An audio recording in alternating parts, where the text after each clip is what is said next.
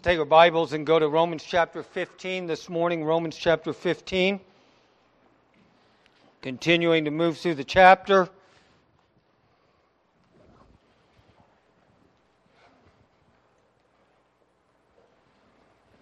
We're going to be looking primarily at verses 22 through 29 today. I've been talking about Paul's plans and his priorities in the ministry that God has given to him as he has been planting churches all across Asia, what we know as Asia Minor, Turkey today. Looking for the day when he will get to Rome via Jerusalem.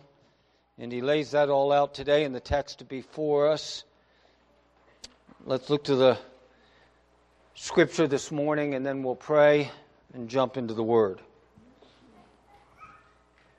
And so Paul has been talking about how he has made it his aim, it has made it his ambition to preach the gospel not where Christ had been named prior, because he wanted everyone to hear, he wanted everyone to know. And so Paul is going, Paul is one of these men who is like a pioneer. Some men are called to go, many are called to stay. We're called to stay and to be faithful here, and we are to make it our ambition. But Paul is a pioneer, missionary, apostle who is sent, and he is going to places where people have never heard. And there are people still today who find themselves in that very same situation. And so in verse 22, Paul says, "This is the reason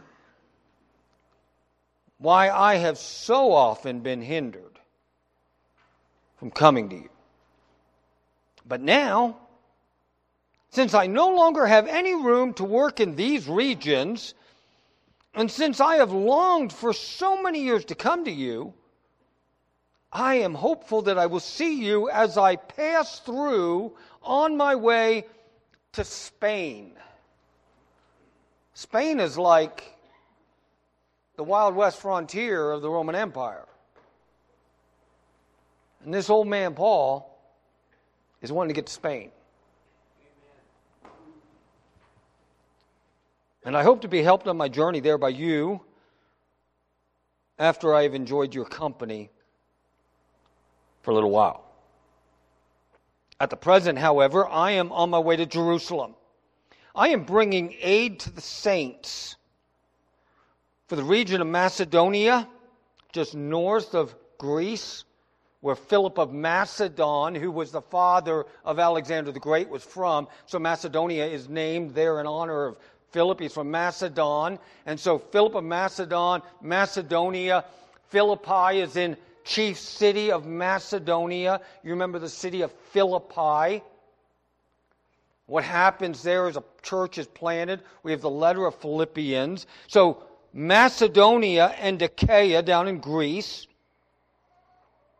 they have been pleased to make some contribution for the poor that are among the saints of Jerusalem. And they were pleased to do it, and indeed they owe it to them. Notice that word, owe it to them. And then he says, for if the Gentiles, if the nations have come to fellowship, to partake, to share in the spiritual blessings that God has bestowed on the Jewish people, then they have an obligation also to be of service to them in material blessings. When therefore I have completed this, and I have delivered to them, to the poor in Jerusalem, what has been collected, then I'm going to get on my way to go to Spain. And I'll stop by you. And I know that when I come to you, I'm going to come in the fullness of the blessing of Christ. Let's look to the Lord in a word of prayer. Father, I pray that you would take your sword this morning as we sang today, this sword that makes the wounded whole. The scalpel that is in your hand, that does surgery on our hearts and on our souls. And Lord Jesus, I pray that you would take that sword, that double-edged sword today, And you would use it to accomplish your will in our midst.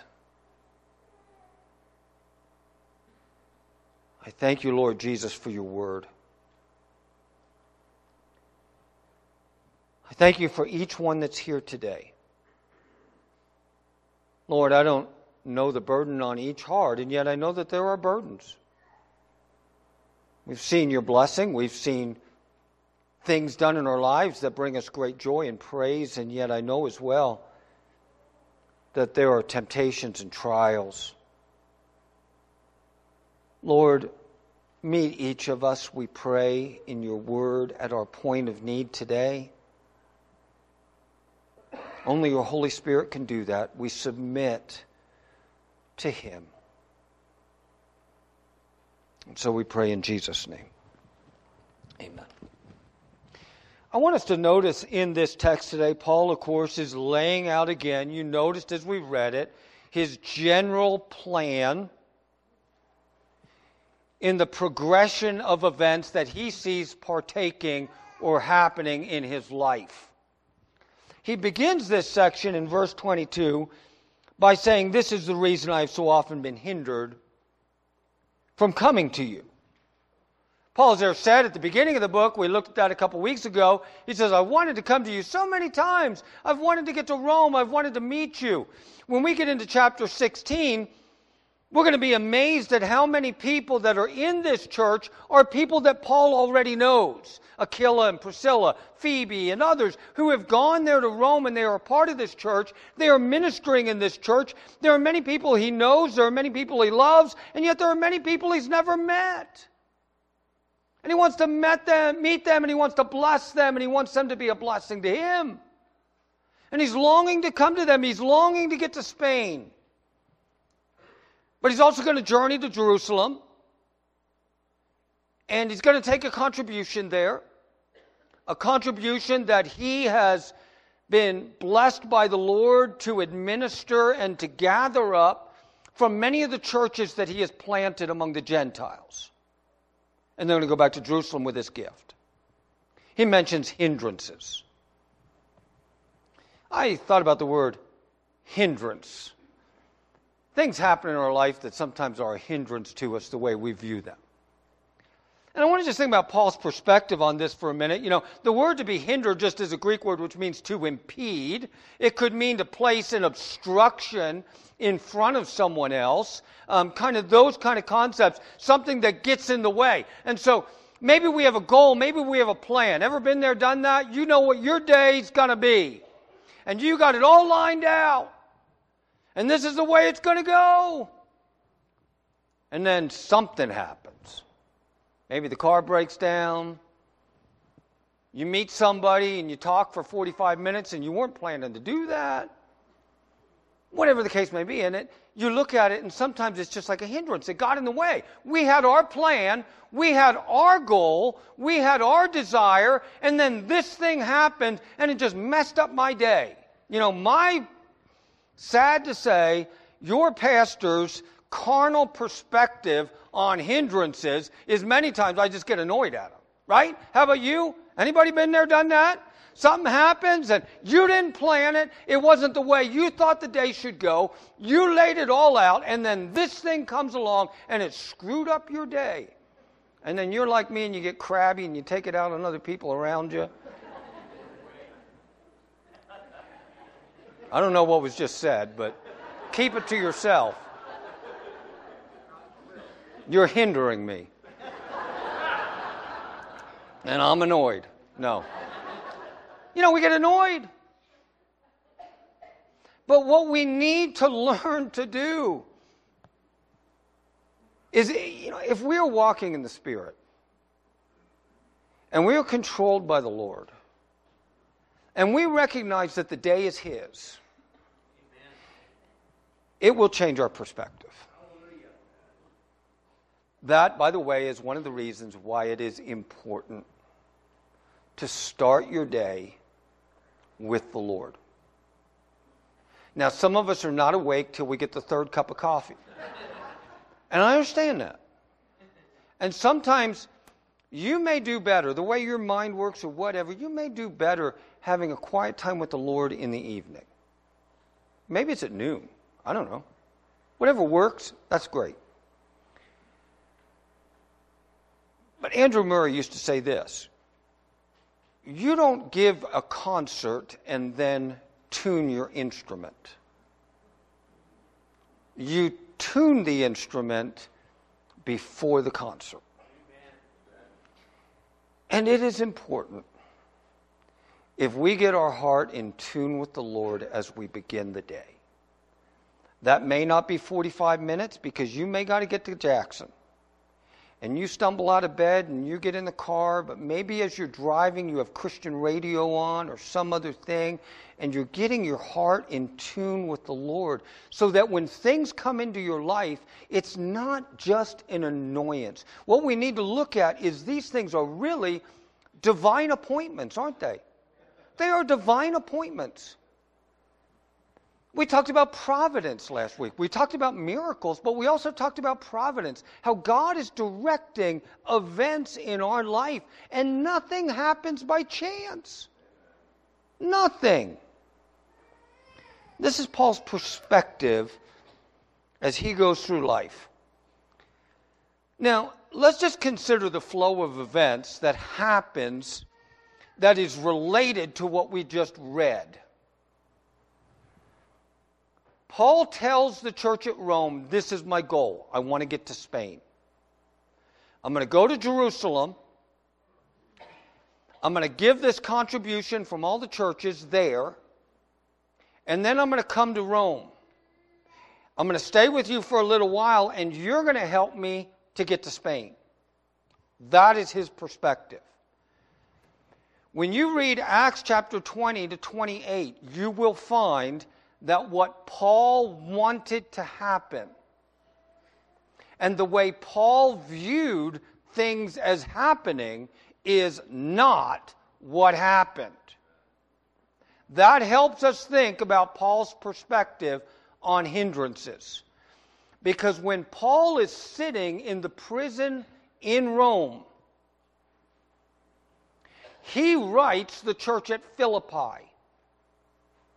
And he says this: I want you to know, brethren, that what happened, me sitting in this prison, was for the furtherance of the gospel.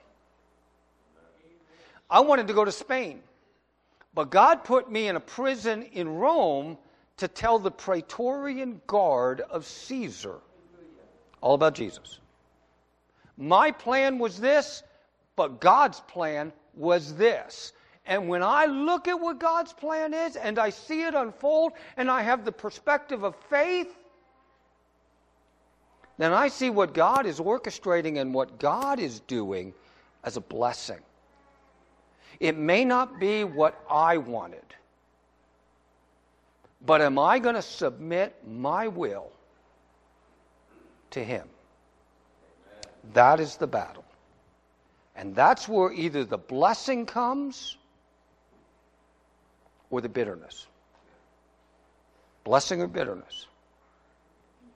Now, in Paul's journey, this is what happens. In Acts chapter 20, he tells the Christians, as he is going through these churches that he has planted, he wants to arrive in Jerusalem by Pentecost. So he is on a journey. It's not a quick journey. He's not grabbing a red-eye flight out of Achaia. No, he's on a boat and he's walking and he's grabbing a donkey and, it's dusty and it's hot and it's miserable, but he's on his way. And he's hoping to arrive, his desire is to arrive in Jerusalem by Pentecost. As he goes, he is spending time with various Christians. And as he spends time with them, repeatedly, people are telling him, the Holy Spirit says this: when you get to Jerusalem, you are going to be arrested. You are going to be in trouble. And so there were repeated warnings of arrest by the Spirit during this journey. We don't see it in this text. Paul does not allude to that. His desire is still to get to Spain. Paul says to people as they're telling him this, people are saying, don't go, don't go, don't go. And Paul keeps saying, none of these things move me. I do not count my life dear to myself. I'm going. I have this contribution. I'm going to Jerusalem. When he gets there, he arrives and he reports to James and the other elders of the church. And it is no doubt that at that time, he gives to them this offering, this contribution that they have raised. By the way, they weren't able to put it in a bank in Macedonia and then make a bank draft when they got to Jerusalem. He's got a bunch of people with him. And no doubt it's a danger in the ancient world to carry a lot of money with you. And these guys have gold and silver, and it's probably stashed in their shoes and under their belts. And, these are all men that he trusts, that they're not going to steal these funds. They're carrying them on their person, and yet it is dangerous. And they get there and they gather it all up. They give it to the church at Jerusalem to be used for the saints. And we're going to come back to that idea, this offering, in a little bit. And then while he is there, he goes into the temple. He takes a vow. You can read the entire story. I don't have time to develop the whole story, but he goes into the temple. The Jewish mob, who is opposed to him anyway, has seen a Gentile with him in the city. They accuse him of bringing that Gentile into the temple. And this mob, you can picture this like a riot.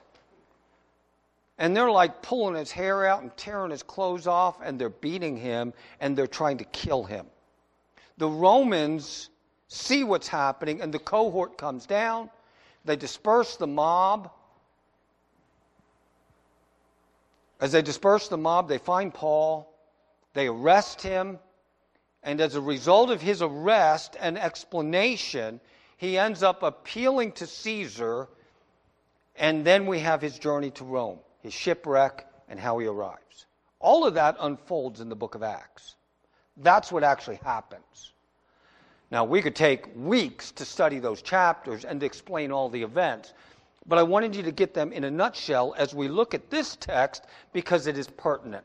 Now, I want you to notice the word partner. This word is going to figure heavy in the rest of my message, and I want you to get this one in your brain.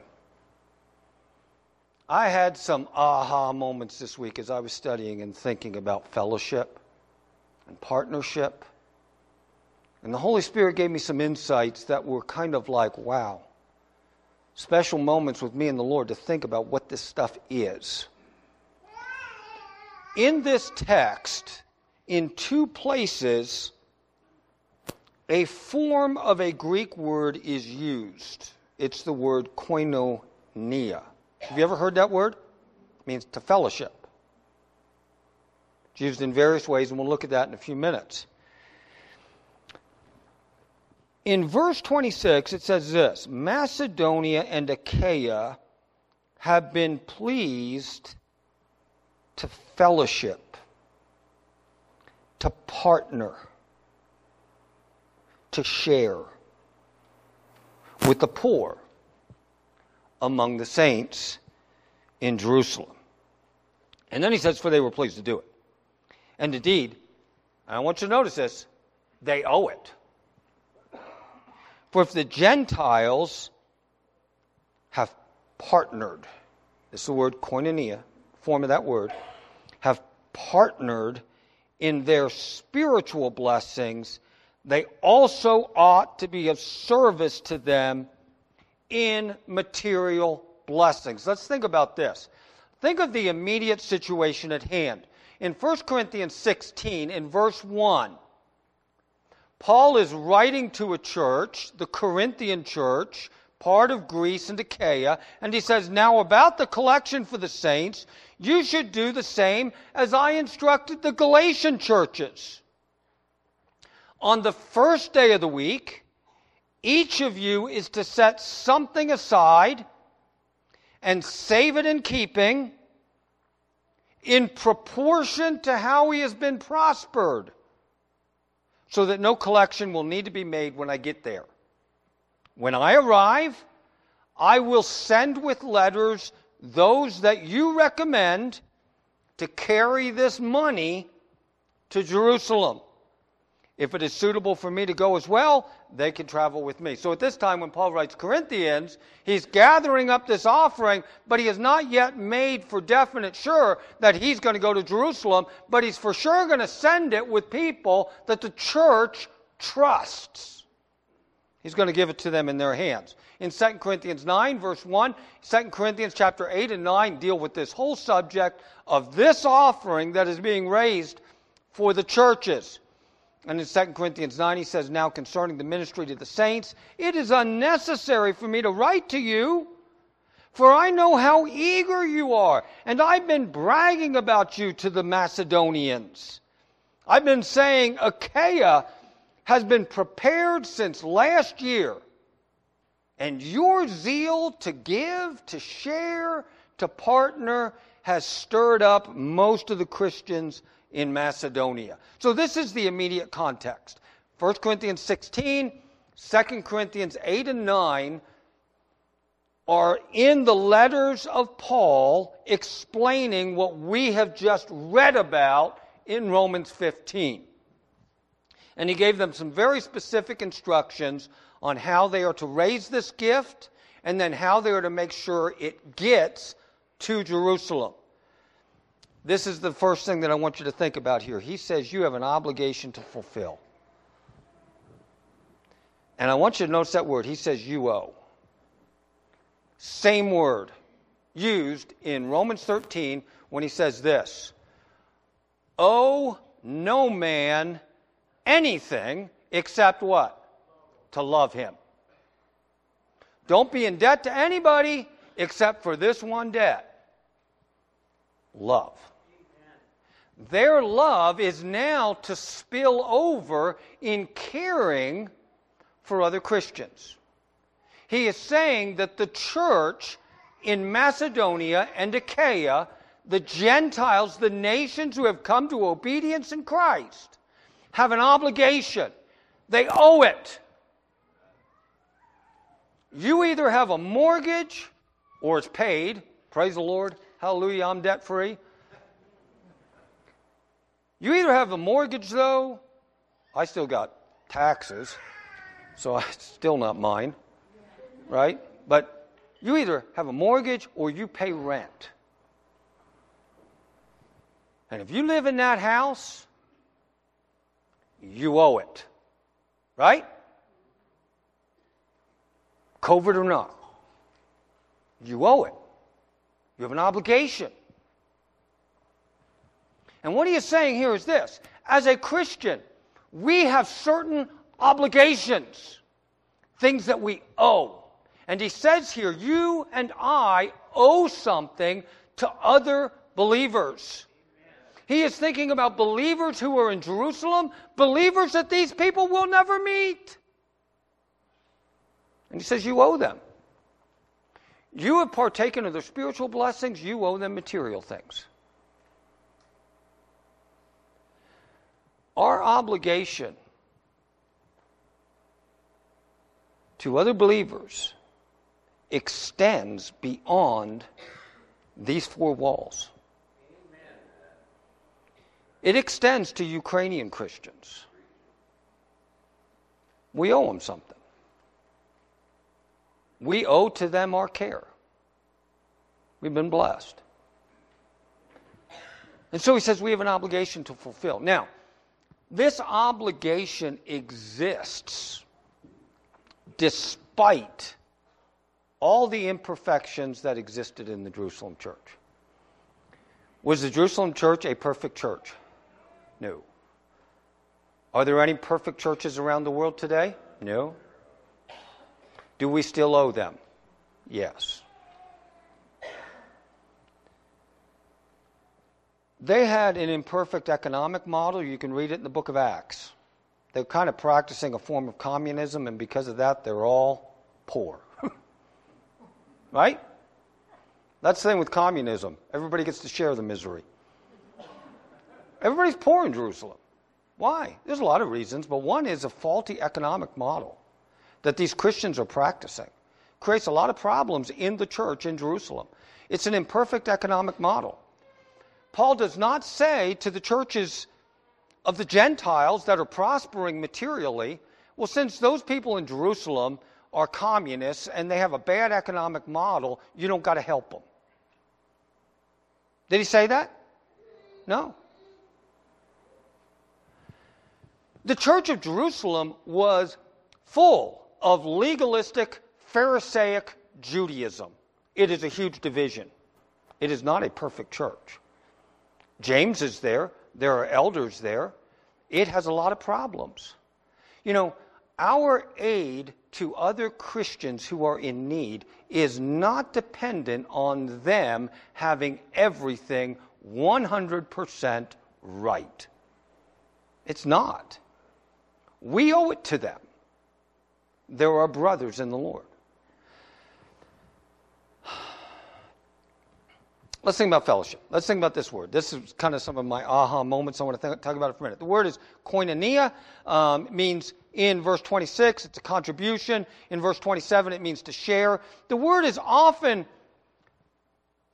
translated to communicate. Communication.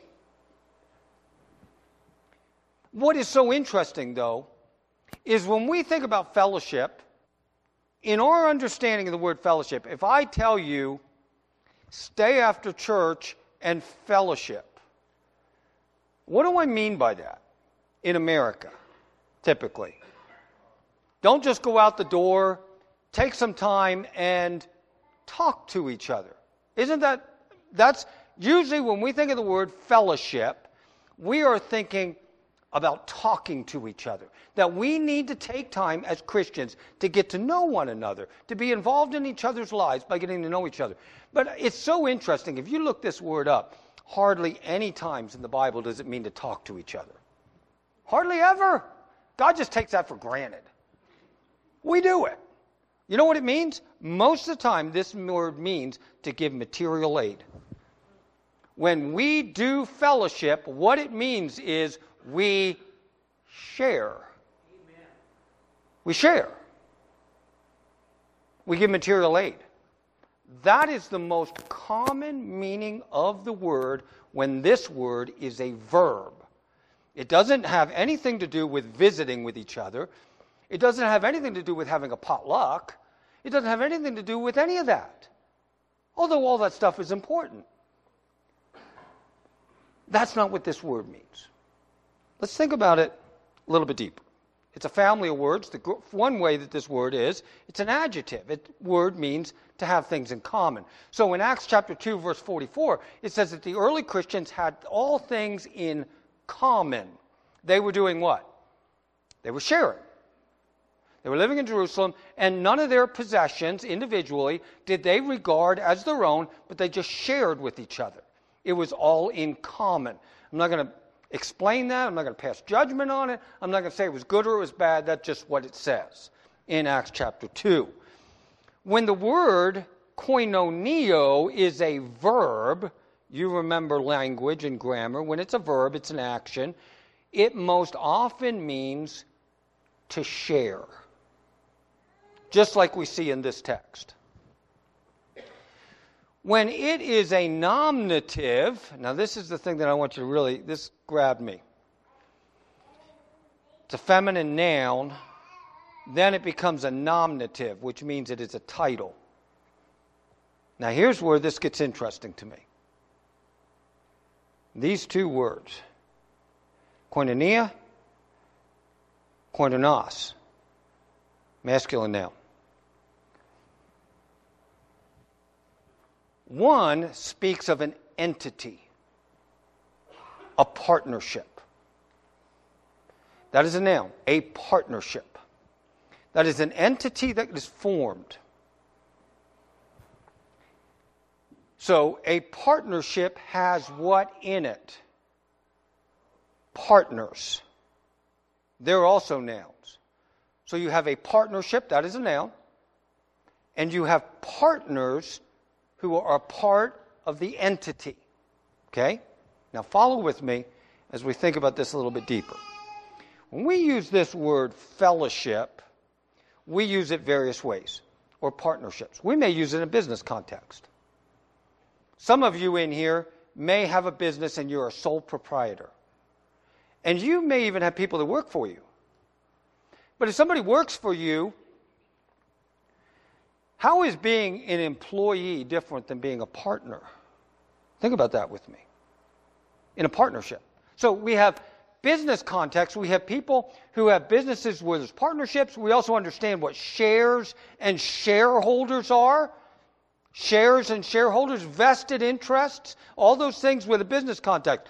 Also, we use the word fellowship. We use it talking about medicine. There are doctors who are what's called fellowship-trained doctors. That means they were trained in fellowship with doctors who mentored them. They didn't just have the opportunity to learn themselves, get to do those knee surgeries where they cut out your knee.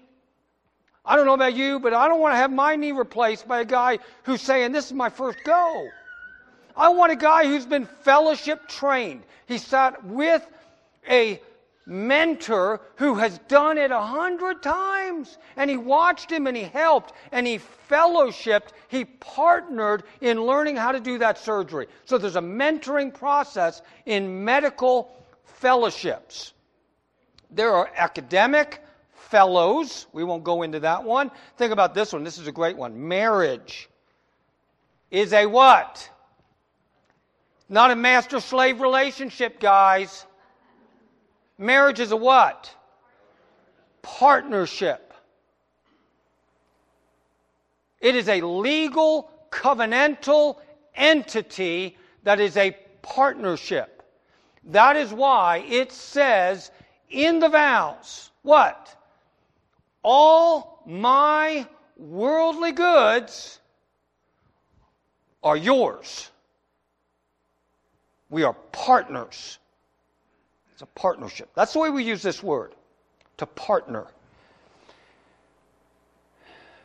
Titus 1:4 talks about a common faith, a common salvation in Jude. Acts 2:4 it says the disciples had all things in common. Oh, this is one that we partner. We partner with Christ in His suffering. When we entered partnership with Christ, part of that partnership deal is not just all the profits, it's the what? The suffering. His blood is what brings us into the fellowship and keeps us in the fellowship in 1 John. Now, in a technical sense, this word is used in the Scripture. And I want us to think about it in its technical sense because this helps us understand the church, what the church is. And I'm not just talking about Emmanuel Bible Church, I'm talking about the church. So we have an obligation to our brothers and sisters wherever they are.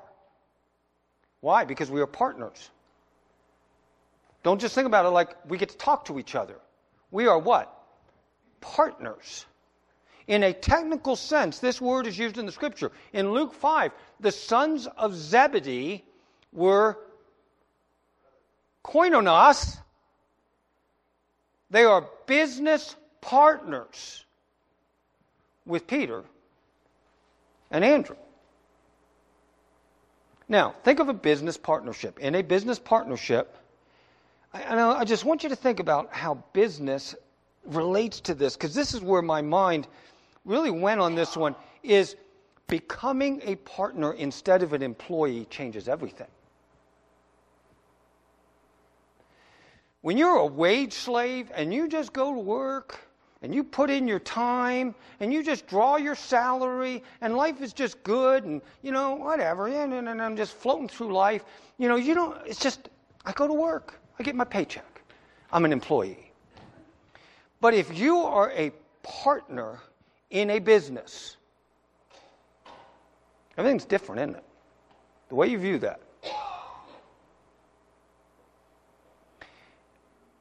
And that mindset transferred into Christ changes everything. Amen. We are partners in Christ. Hallelujah. The glory of this astounds me. Notice what Jesus said in John 15. I do not call you slaves anymore. He's talking to his apostles. Because a slave doesn't know what his master's going to do. He just shows up and goes to work. I have called you friends, because I am making known to you everything. We are partners. We don't just get to fellowship with each other. We are partners with God. Amen. This is astounding to really consider. In 1 Corinthians chapter 1, verse 1 and 9, he says this: God is faithful, and you were called by him into the fellowship of his Son. Here's the entity, the nominative, the entity, the business entity is what? His Son. And I am not just an employee in that entity. I am an equal partner. And so are you. We were called into the fellowship, the partnership of the Son. I was going to talk about the fellowship of the ring. I don't have time. Now, there are limits of Christian partnership, and I don't have time to develop this. But in 2 Corinthians chapter 6, he just simply says this: don't be unequally yoked unbelievers. For what partnership is there between righteousness and lawlessness? What fellowship does light have with darkness? What agreement does Christ have with Belial? What does a believer have in common with an unbeliever? What agreement does God's sanctuary have with idols? We are the sanctuary of the living God. There are limits to Christian fellowship. But having said that, when we think about the limits of Christian fellowship, in Matthew 5, Jesus says this: I tell you, love your enemies, pray for those who persecute you, so that you may be sons of your Father in heaven. For he causes his sun to rise on the evil and the good. And he sends rain on the righteous and the unrighteous. So what he's saying there is God himself has a care for those who despise him. And so God's common grace is a model for our emulation. We do good to everyone. We minister to anybody. We see somebody in need, we don't ask them. We give to them, right? God is a God who in his common grace ministers to his people on the planet. But in a special way, he ministers to his partners. So in Galatians 6, it says this: therefore, as God gives us opportunity, we must work for the good of everyone. For the good of everyone. But especially for our partners, for those in the faith. Special obligation. The purpose of the partnership, and I'll bring this to a close. Just notice this verse. This is where I was getting my aha moments. His divine power has given us everything we need for life and godliness. And he has given this through the knowledge of him who called us by his own glory and goodness. And by these he has given us very great and precious promises, so that through them you may what? Partner in something. What is it? What is it? The divine nature. Now think about this. From all eternity there was a partnership. Father, Son, Holy Spirit. Partnership like none other. And then God created human beings. And human beings fell into sin, and God in his grace chose to save some from among that race. And in doing so, he did not just say to us as humans whom he saved, you're just now my slaves. You're just, like the angels. This isn't true of the angels. What's true of us? He invited us by His grace and by His calling to actually enter into the partnership of the Godhead.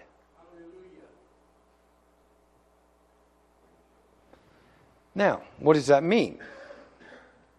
First thing I want to say is this. It's very important we make a distinction between nature and essence. You and I share in the divine nature, but we do not share in the divine essence. There's only one God. And we're not going to get to where we kind of grow into godhood. That is not in the New Testament. That is not in the Scripture. When we talk about the essence of who God is, He does not share His glory with anyone. When we talk about nature, we are talking about that which God has communicated to us. So we would have to make a distinction between both His communicable and His non-communicable attributes. So there are some things in the essence of God that are His and His alone.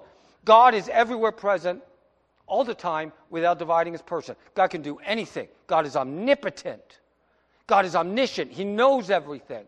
God has these attributes that are non-communicable. But then there are other attributes that are part of His nature that He communicates with us. His love, His faithfulness, His justice, His mercy, His grace. And we share in that part of His nature. Now, we understand communicable and non-communicable. If I come up to you, you come up to me at the door, and you say, I was just diagnosed with cancer. I'll give you a hug, I don't care. Right? I'm not worried I'm going to get your cancer. It's non-communicable. You come up to me at the door and say, I got monkeypox. I'll say, I'm praying for you, brother. I may not give you a hug. Why? Because that one is what? Communicable. We won't get into the politics of that. Did you know that 96.9% of cases of monkeypox in the world are among what demographic? Homosexual men. 96.9%. That don't make the news, my friend. It shows you how much it is fake news. 96.9%. Okay. Communicable and non-communicable. We got to close. So here's the big thing, monogene. It's a Greek word, only begotten. Here it is. For God so loved the world,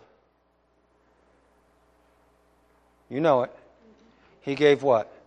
His only begotten Son. That whoever believed on Him would what? Not perish, but have what? Eternal life.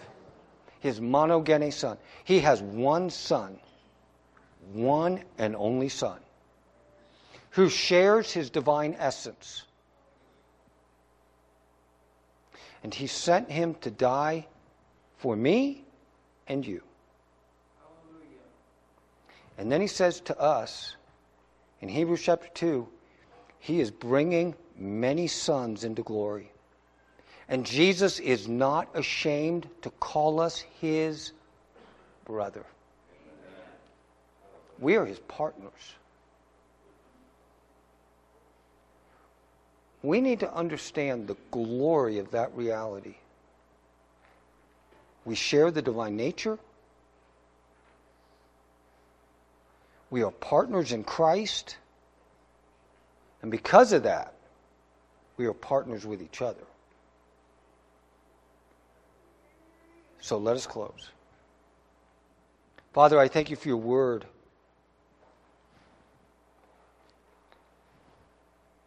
Lord, it is mysterious to me to think that You would so lavish grace on me that You would choose to make me a partner.